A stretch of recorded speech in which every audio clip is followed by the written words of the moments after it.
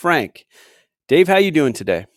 I am living the dream, Matt, as per usual. Got a run in, a little 4 mile jaunt in my neighborhood. I live right next to a crazy little part of town in Portland called Ladd's Addition, and Ladd's Addition Nice. is this half mile square where the streets are they don't just go north, south, east, and west.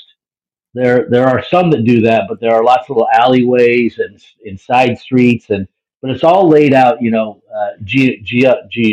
geometrically. Geom- I've noticed that on your Strava stream that yes. it's kind of an artistic pattern when Well, I it's watch your a race. the loop that I do in there is there's an octagon, and Yep. it is exactly a mile. The octagon is. So today I jogged down one street and then I started my four octagonal loops, the Lad Octagon Mile, and averaged about 7:30 for my 4 miles. Felt halfway decent. All right. Good You know, job. so the band is getting back together. I feel pretty excited, but I'm happy for it. It's you great. know, yeah. And I got one of my favorite local haunts is celebrating their brew pub called Migration. It's the place on Gleason with the picnic tables out front. There'd be two people in the world that will get that. But anyway, um, it's a brew pub that we've been going to for a number of years, 14 years. It's their 14th anniversary today. So I'll probably head out there and see some of my buddies later today. And what are you up to this weekend? What do you got going on? Well, I'm actually in Seattle. I don't know if you remember Steve Gerhardt, but I'm here. I'm here with Certainly, I do. uh, my buddy Jim Scatini, and we brought our wives, Chris and Margaret, and we flew up to Seattle. Or actually, well, Steve's daughter is a senior at Puget Sound. She plays basketball. She's a really good basketball player, and so tonight is senior night, and we thought we'd come and cheer for her and watch her play, and just get out and see things in Seattle. So here we are. We're having a blast. But I don't know. It's You remember cool. Steve? Oh, absolutely. Yeah. Gebhardt. Yeah, I know. Yeah, Um, yeah, yeah. He'll get that one. Steve Gerhardt. yeah. Well, one of the things I'd say, it's really cool to see, our own kids doing pretty amazing things, and the kids of our close friends, whether they be college friends or high school friends or people we work with, who are doing, and it's not just athletics, but seeing kids go on to do stuff is Oh, it's really great.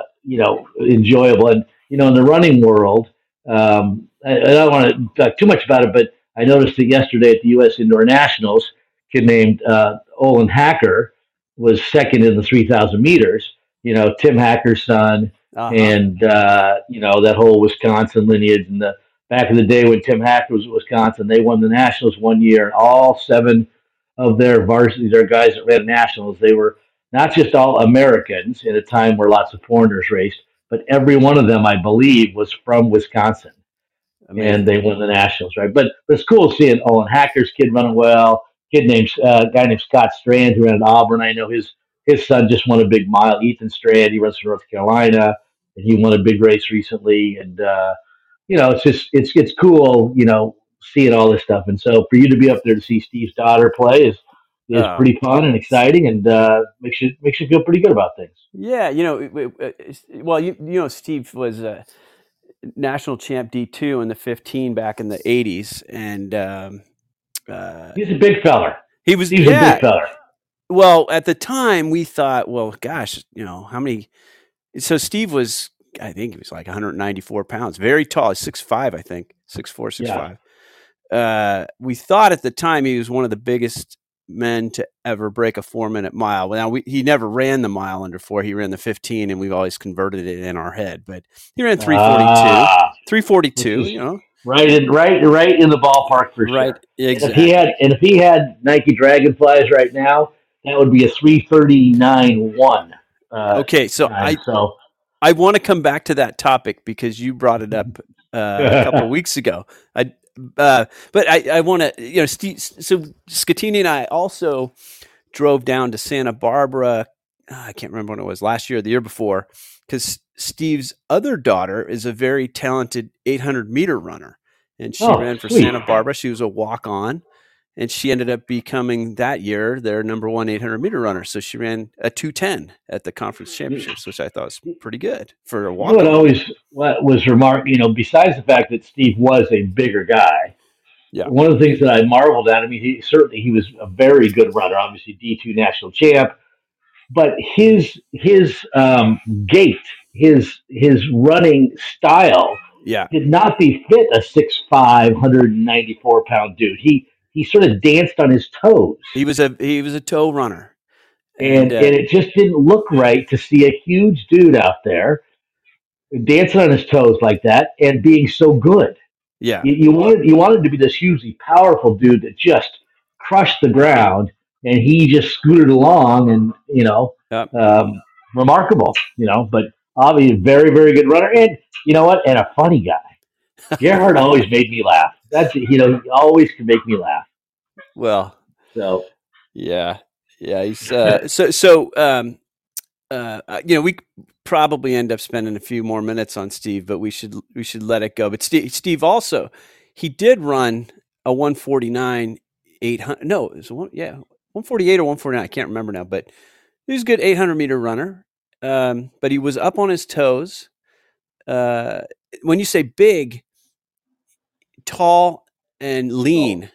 yeah, he wasn't overweight or anything. He was No. just a big dude.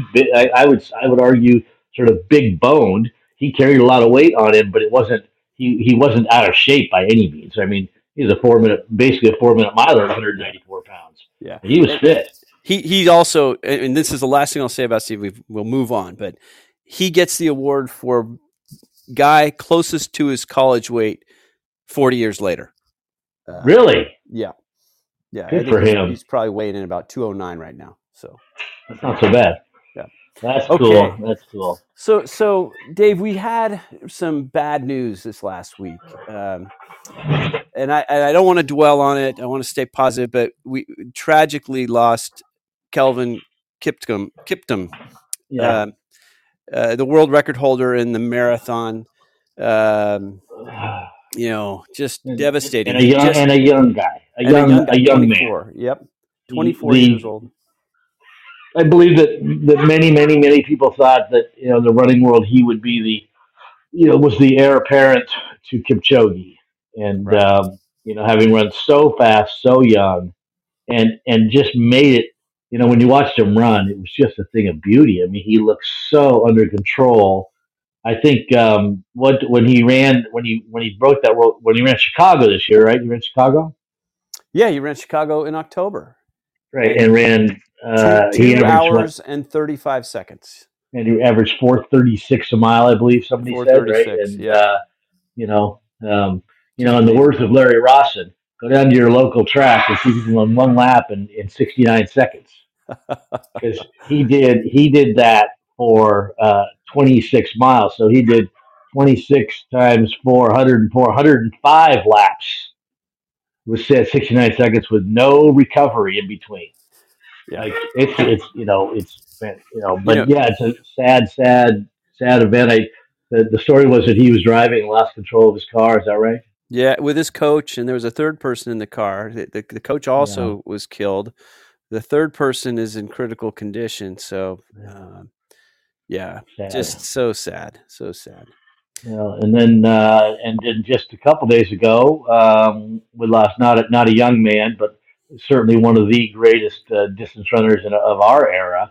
I mean, he was, Right. maybe he's just a little before you, but I actually was in some races with Henry Rono. When I say in races with him, I was certainly not racing him. Yeah.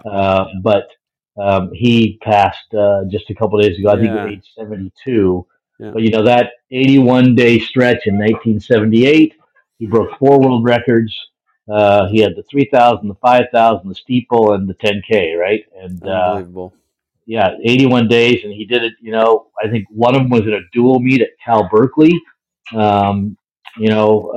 Just unbelievable what he did in that stretch of time. But I got a lot of Henry Rono stories. I don't know if we have time for all of them, but I either beat him or almost beat him at the 1980 Cascade Runoff here in Portland, 15K. I Mm. was just had graduated high school. I don't recall ever seeing him, but when you look at the results from that day, you'll notice that I was either just in front of him or just behind him, and I honestly don't remember which, but I don't ever remember seeing him, so I don't know how that happened. So That's a good uh, story. one one of my other favorites though is in '84. He was out of Washington State at the time, but the NCAA championships were in Eugene that year, and Washington State had, as always, a cadre of talented Kenyan distance runners. Hmm. Peter Koich, who at the time was maybe a 13:05 5K guy, one of the best guys in the world, and they had a guy named Julius Career who had won the steeplechase in the NCAA meet that Hmm. year, went on to win the steeplechase in the Olympics. Yep, And I remember. they were in the 5,000 meters that, Career was doubling back, and Koich was in that 5,000 as well. And it got to about, I don't know, 3 or 4 or 5 laps to go. I forget exactly. And somewhere near the steeplechase pit where I was watching the race, there was the old Hayward Field years ago had a very short chain link fence that kept the crowd off the track basically. It was Hmm. maybe I'm going to say 2.5, 3 feet high. It wasn't. If you really wanted to go on the track, you could, Yep. right?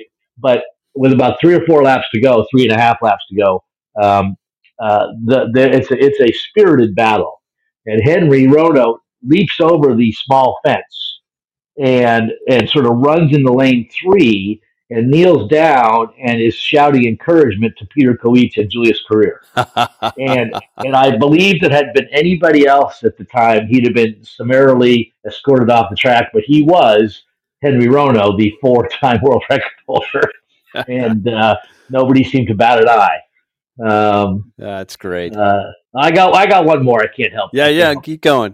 one was in the summer between my junior and senior of college. Senior year of college, I lived in Eugene, Hmm. and a lot of my runs, I lived maybe less than a half mile from Hayward Field, and a Okay. lot of my runs I would finish by running into Hayward Field and do a half a lap and exit the other side of the track, Yep. and run up by Matt Court and head home.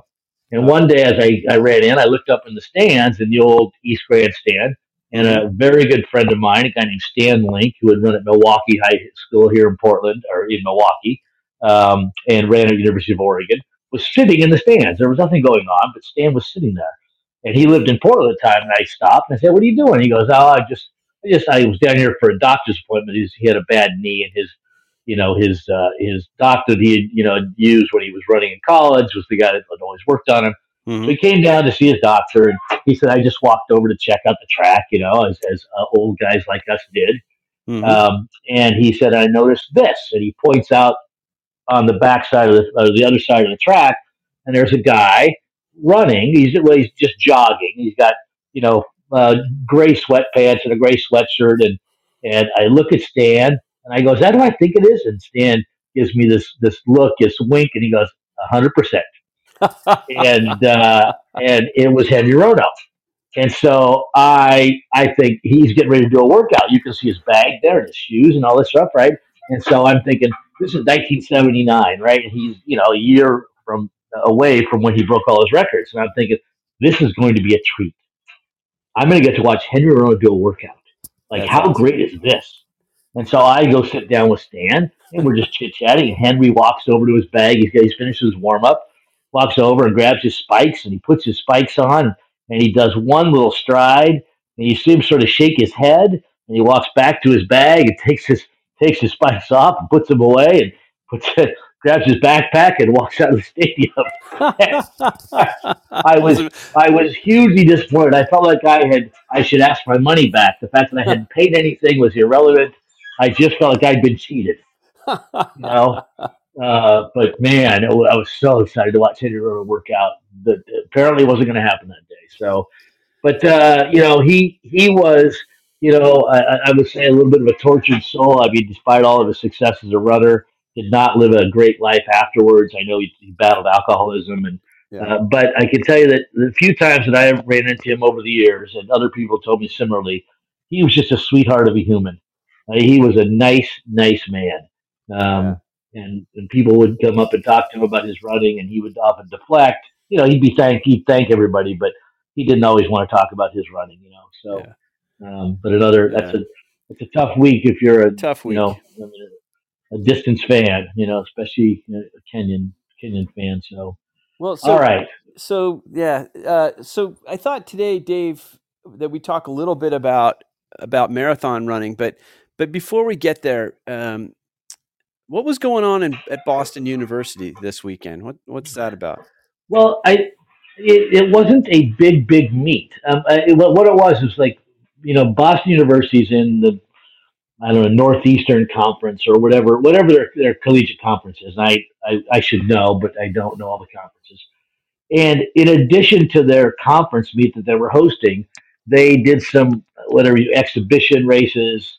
Um, and I don't know the full slate, but I know that they had a pretty darn good crew assembled for the men's 5K, and it looked like it was going to be a really good event. And it turned out that as a race, it was not particularly competitive No. because Grant Fisher was in the race in his second race as a not running for the Bowerman Track Club.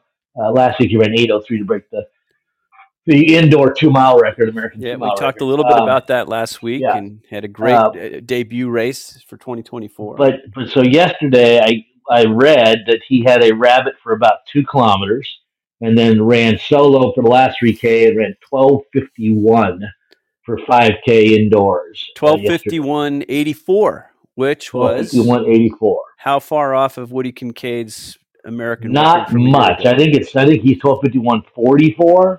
So I think it's 61. So within a Sixty-one. couple Yeah, tenths. He very almost got close. it. And if there would have Yeah, been anybody close to him in that race, I'm sure he would have gone under. you would think he probably would have done it, Now, but I think to me it's not whether he got the record. I like records too, but for him to go out and basically solo that yeah, at this time of the year really bodes well for what he might accomplish this year, and yeah, whether he's going to be a factor at the world level. If he's in 12:43 shape, you got to believe he can be competitive. You know, yeah, um, so very very exciting. yeah. So Very exciting for the rest of the year. Now, uh, so I live in Napa, and I the was something's one, coming up there. I understand. yeah. So I've run 2 marathons. I don't want to talk about the second one, but the first one I actually, I have a little bit of experience running. It was not. I waited. I probably should have run one when I was in college or right after the track season ended my last year of college, just to see what I could put up when I was in shape. But I didn't. I waited about 5 years, and it was a working stiff. Um, Yeah. and I jumped in to the Napa Marathon, and I had been running. I'd been running, and I did. I can tell you, I did. The only thing I changed to get ready for that Napa Marathon was about 8 weeks before the race, I ran a 14 miler. And then 6 weeks before, I ran an 18 miler. And then 4 weeks before, I ran a 20 miler. And I think I did one more 20 miler. That was it. That was the extent of my marathon training. And then I jumped in and I just Because stayed. everything else was just the kind of training you had always done. Yeah, I'll just trying to get I'd like probably running, I don't know, between 40 and 50 miles a week. Uh, Okay. and not and you and I would run together. We'd work out at Foothill College, or we'd go do Rancho San Antonio or Power Poles or whatever. But Yeah. Yeah. that and we do like a hard day here, once or twice a week. So that's what I did, and I trained with John Foley and Robert Anderson, Craig Steinmoss, and then we all show up at the starting line for Napa. And my goal was just break 3. I just wanted to break 3. I didn't know what I could do. So, Yeah. and then we found a group pretty quickly that wanted to break 3, and so there was the training part, and then there was the actual race part where you have to think about, well, how am I going to run this? And it's very easy to run a marathon if you've never run one before, and I hadn't. If you to get out beyond yourself early, and so I was running with these guys. We did the first mile in 6:10, which was way under pace for a 3-hour marathon. Yeah. And John Foley says, "Hey, that's it. Slow her down. We got to reel this thing back in." So we very quickly backed it off to like 6:45s, and we just went to sleep. And we found some guys that wanted to break 3, and we just locked in with them and fell asleep for like the next 15 miles. And then at about 20, that's when it really started. Oh shoot, I got 6 more of these. So you had to work the last 6, and sure enough, I got in at 2:55, which I thought, given that I hadn't really been competitive in the last 5 years, I was happy with that. And that is my marathon PR right there, 2:55. And now, tell me how you're an experienced marathon. You're a good runner. I was, as I said last time, I'm a very average runner. How would you prepare for a marathon? Well, let's first of all sort of redefine our terms, because when when we say one person is good and one person was mediocre, et cetera, everybody's got a relative idea of what they think is good, right? And so my PR in the marathon would put me, when we were talking about Kelvin Kiptum, I would be 3.5 miles to go when he finished. Well, not only that, the 2 gentlemen that we were talking about 2 weeks ago are United States Olympic team qualifiers, who we think are good, who we think are really good. I mean, they ran great. Yeah. They were a mile and a half behind Kiptum at Chicago when they finished. Right. When he was finishing. So my point is that there are thousands of runners who would be overjoyed to run 3 hours in the marathon. Oh, sure. Right. And people that take it somewhat seriously, right? So I think it's all relative, right? I had some success in the marathon. I ran 2:18, my first one, and I never ran faster than that ever after that. But I didn't change much at all. But on the other hand, I was training at a very high level. I mean, I was, I decided to run a marathon in, sometime in maybe the spring or summer of '90. I decided I would run a marathon in the fall or winter of '91. So I started, putting things together with the idea that I was going to run a marathon. And so my mileage didn't go way up. My mileage probably went up, I don't know, maybe an average of 8 or 10 miles a week over that stretch compared to what I might have done in a previous year when I was training for the steeplechase, right? Training to run, 10Ks on the road or cross country. So it wasn't a huge increase in mileage. But what did change, basically the same as you said, is that my long run definitely got longer. Right. My long run for many years was 12, maybe 14. I mean, for a long, long time, that was, that when I lived in the Training Manor with Mark Olson and Jeff Atkinson and these guys, our long run was typically about 12 miles, sometimes 14. But I'm pretty sure before I decided to run a marathon, I'd never run more than 14 miles. Right. And so then, same as you, I started, increasing that long run. So if the longest I was running was 14, then I did a 16 miler, and I did that for a couple of weeks. Maybe I dropped that down to 14 and sort of leapfrogged up to 17 or 18, right? And I tried to get as many of those longer runs in. I think the most I ever did was a 22 miler in preparation. There are people that run the full distance. I'm more a believer that you need to be out there for the amount of time you think you're going to be running, as opposed to the distance. Uh-huh. If I think I can run 3 hours, I probably should do a run that gets pretty close to 3 hours. Right. You don't have to go the full 3 hours, but I don't think an hour and a half is going to be enough, right? So same as you, my long run increased, And I also started to throw some things in. We would do some long runs, or we would do some, uh, some pickups on the end, progressive on the end of it, or do something in the middle of it. But mostly it just became longer. And one super important thing, we loved running the trails back in the day, right? We ran it. We ran on Mount Tam with you guys Right, right. sometimes. I ran with Yep. my buddy Rod Berry sometimes. We ran at Huddart Park and Wonderlick Park. But if you're going to run a marathon on the roads, there's a huge difference in the pounding that your body takes on the pavement Hmm. compared to the trails.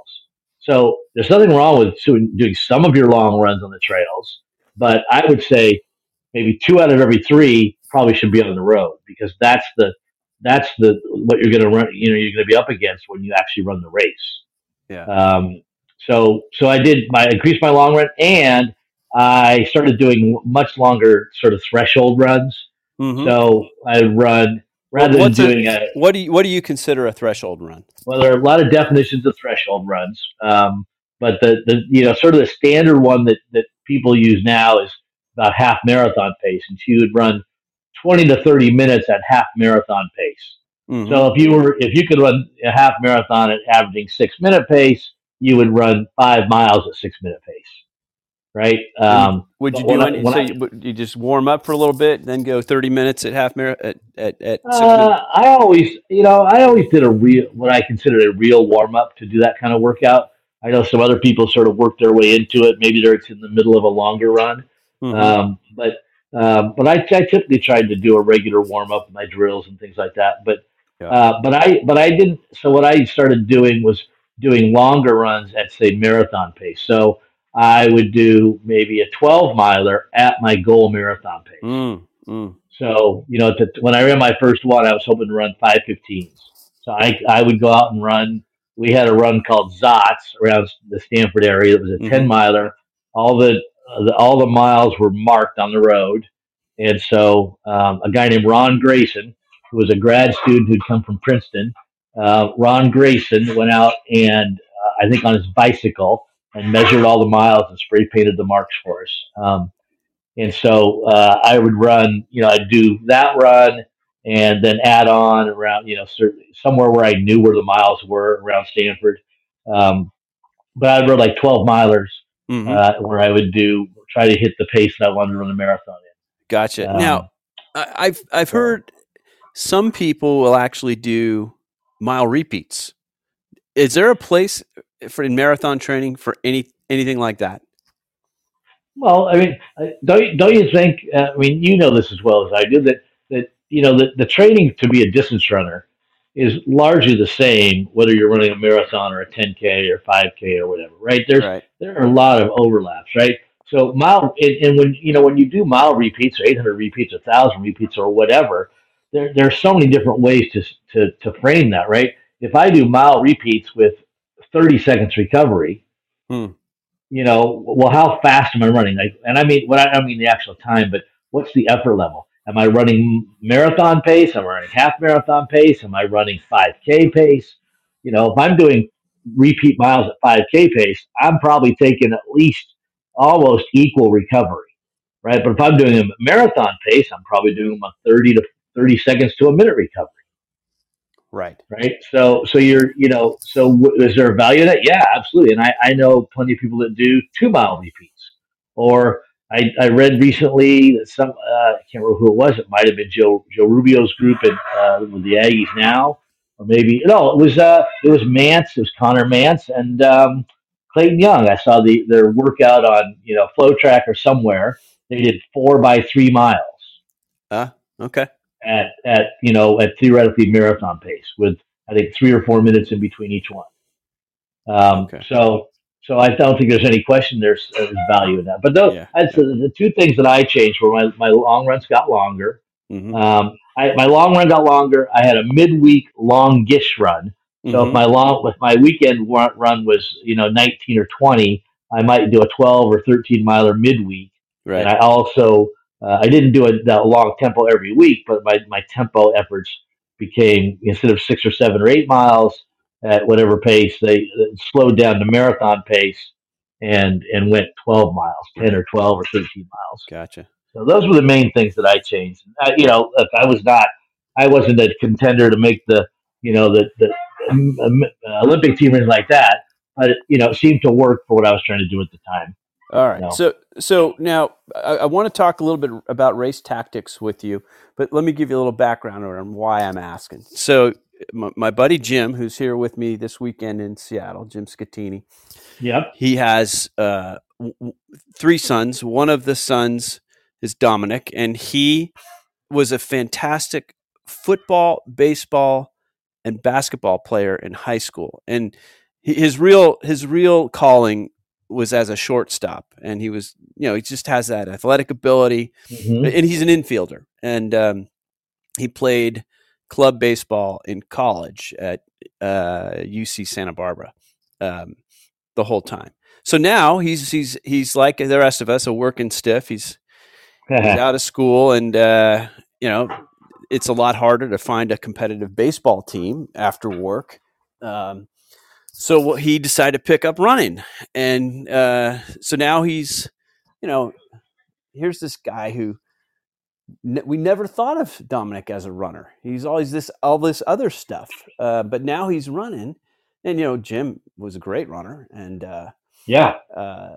so now Dominic is doing really well, and so he's run a couple of halves by now, and he's gearing up to run Napa in 2 weeks. How old is Dominic?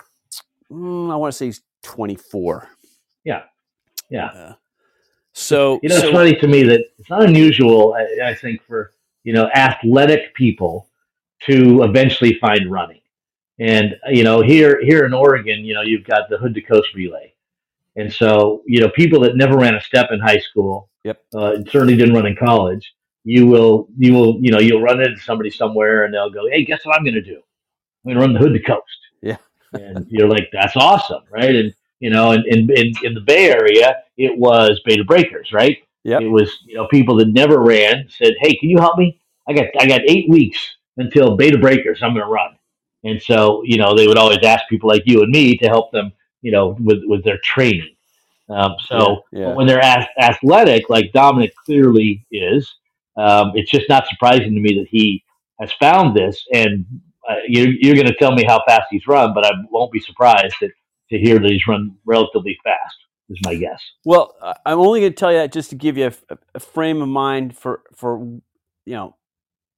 how you would advise him going into the race and what tactics he should use. So no surprise, he picks it up. It comes naturally to him, and he was thinking he would try to break 3 hours, and but then he found out very recently that the qualifying time for Boston is 2:54. So he checks in with his dad. He says, "Dad, do you think could I run 2:54 and qualify for Boston?" And Jim says, "I don't know. Tell you what." And this was a couple of weeks back. Jim says, "Well, why don't you go warm?" He lives in San Francisco. Warm up for 2 miles, and then go run along the waterfront where it's flat. Run 16 miles at whatever pace that is, 6:40 pace, I think. Yeah, and which is the 2:54, which give you a 2:54. Yeah, okay. and see how it goes. So this is how stupid we all are. Jim. So Dominic will share his Strava result with Jim, and Jim, of course, shares it with the rest of us. He ran his 16 miles at 6:21 pace. So, yeah. Dang. So now I don't. So his goal is to run 2:54. Now, based on that background, what advice would you have for him to make sure that he doesn't go out too fast? That he actually, I think that's good enough to get under and qualify. But how would you go about that race?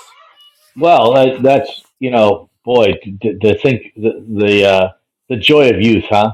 I mean, you think back to when we were 24, 25.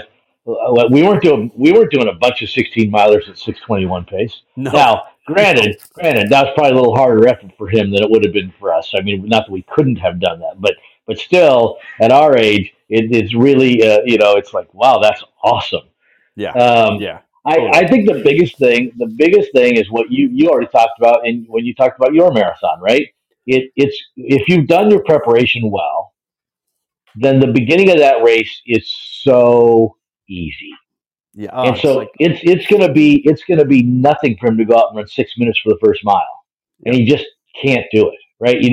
Whether his dad runs the first few miles with him, and they run 6:40 pace or whatever they decide, you just and there are people out there, and I will say, with all due respect, dumb people out there who say no, it's fine to go out too fast and bank some minutes. Right. And if you want to bank 30 seconds, if you want to run 254, and you go out in, you go out, what's half of that, 127, and you go out in 126.30, you're okay, Right. right? But you go out 123 when you're trying to run 254, that's not an intelligent thing to do.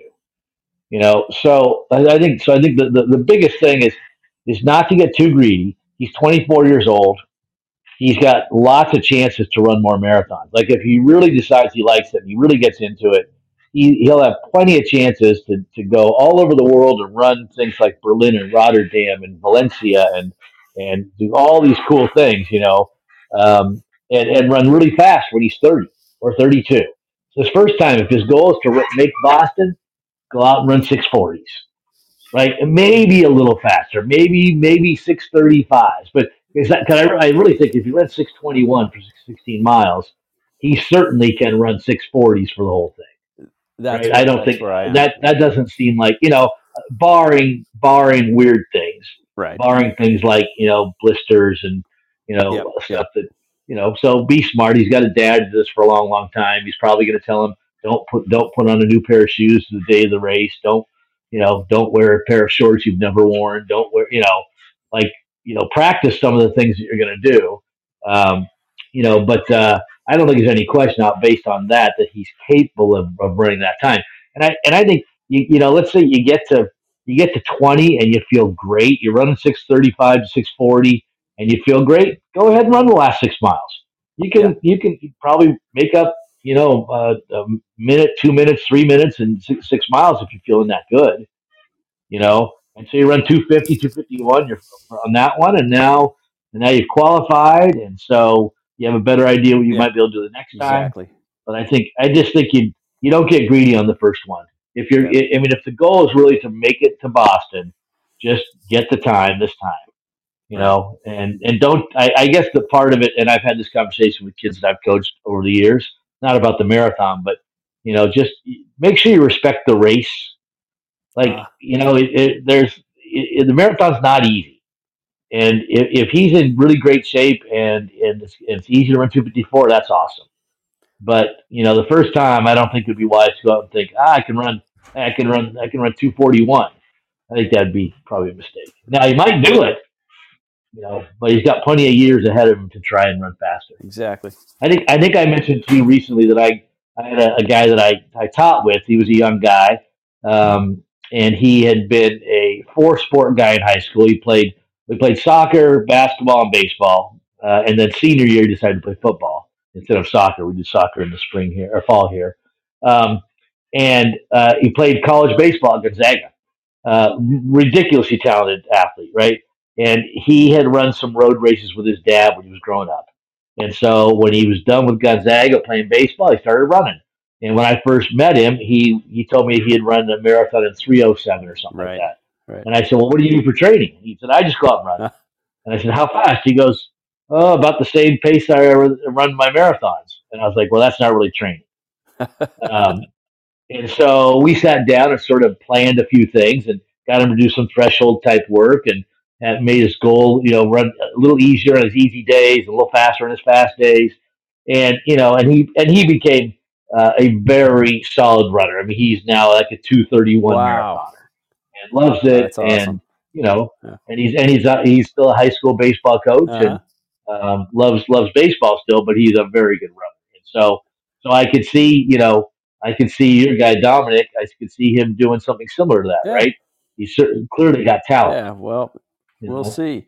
Well, hey, Dave, so, we've got to wrap it up today. yeah, Always great to talk to you.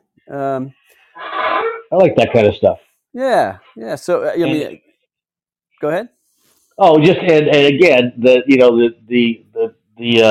accomplishments or the things that our kids and our friends' kids are doing is it's a joy to behold. And so I don't So much know fun. Jim Scatini as well as you do. I know him reasonably well. He used to come to Portland somewhat regularly, and Yep. we'd get together and do some morning runs. And he'd send me a box of artichokes, and so it's exciting for me to hear about Steve Gerhardt's daughter and Jim's son, and Yeah. this stuff is really really enjoyable. It is so much So, fun. Dave, uh, as usual, great to talk to you. I will catch up with you soon. all right, have a fantastic time tonight. Go. What's her name? Is Sadie? Is that what you said? Paige. No, Her name's Paige. Paige. Yeah. Oh, I'm thinking of Sadie Engelhart that runs for Ventura High School. This is Paige Gerhardt. Right. So, dang, I was close. You were Paige, all right, close. go get him, Paige. Go get him, UPS. All right, Dave. Good to All talk to right, you. thanks. Take All right, care. see you, Matt. Bye bye. Bye.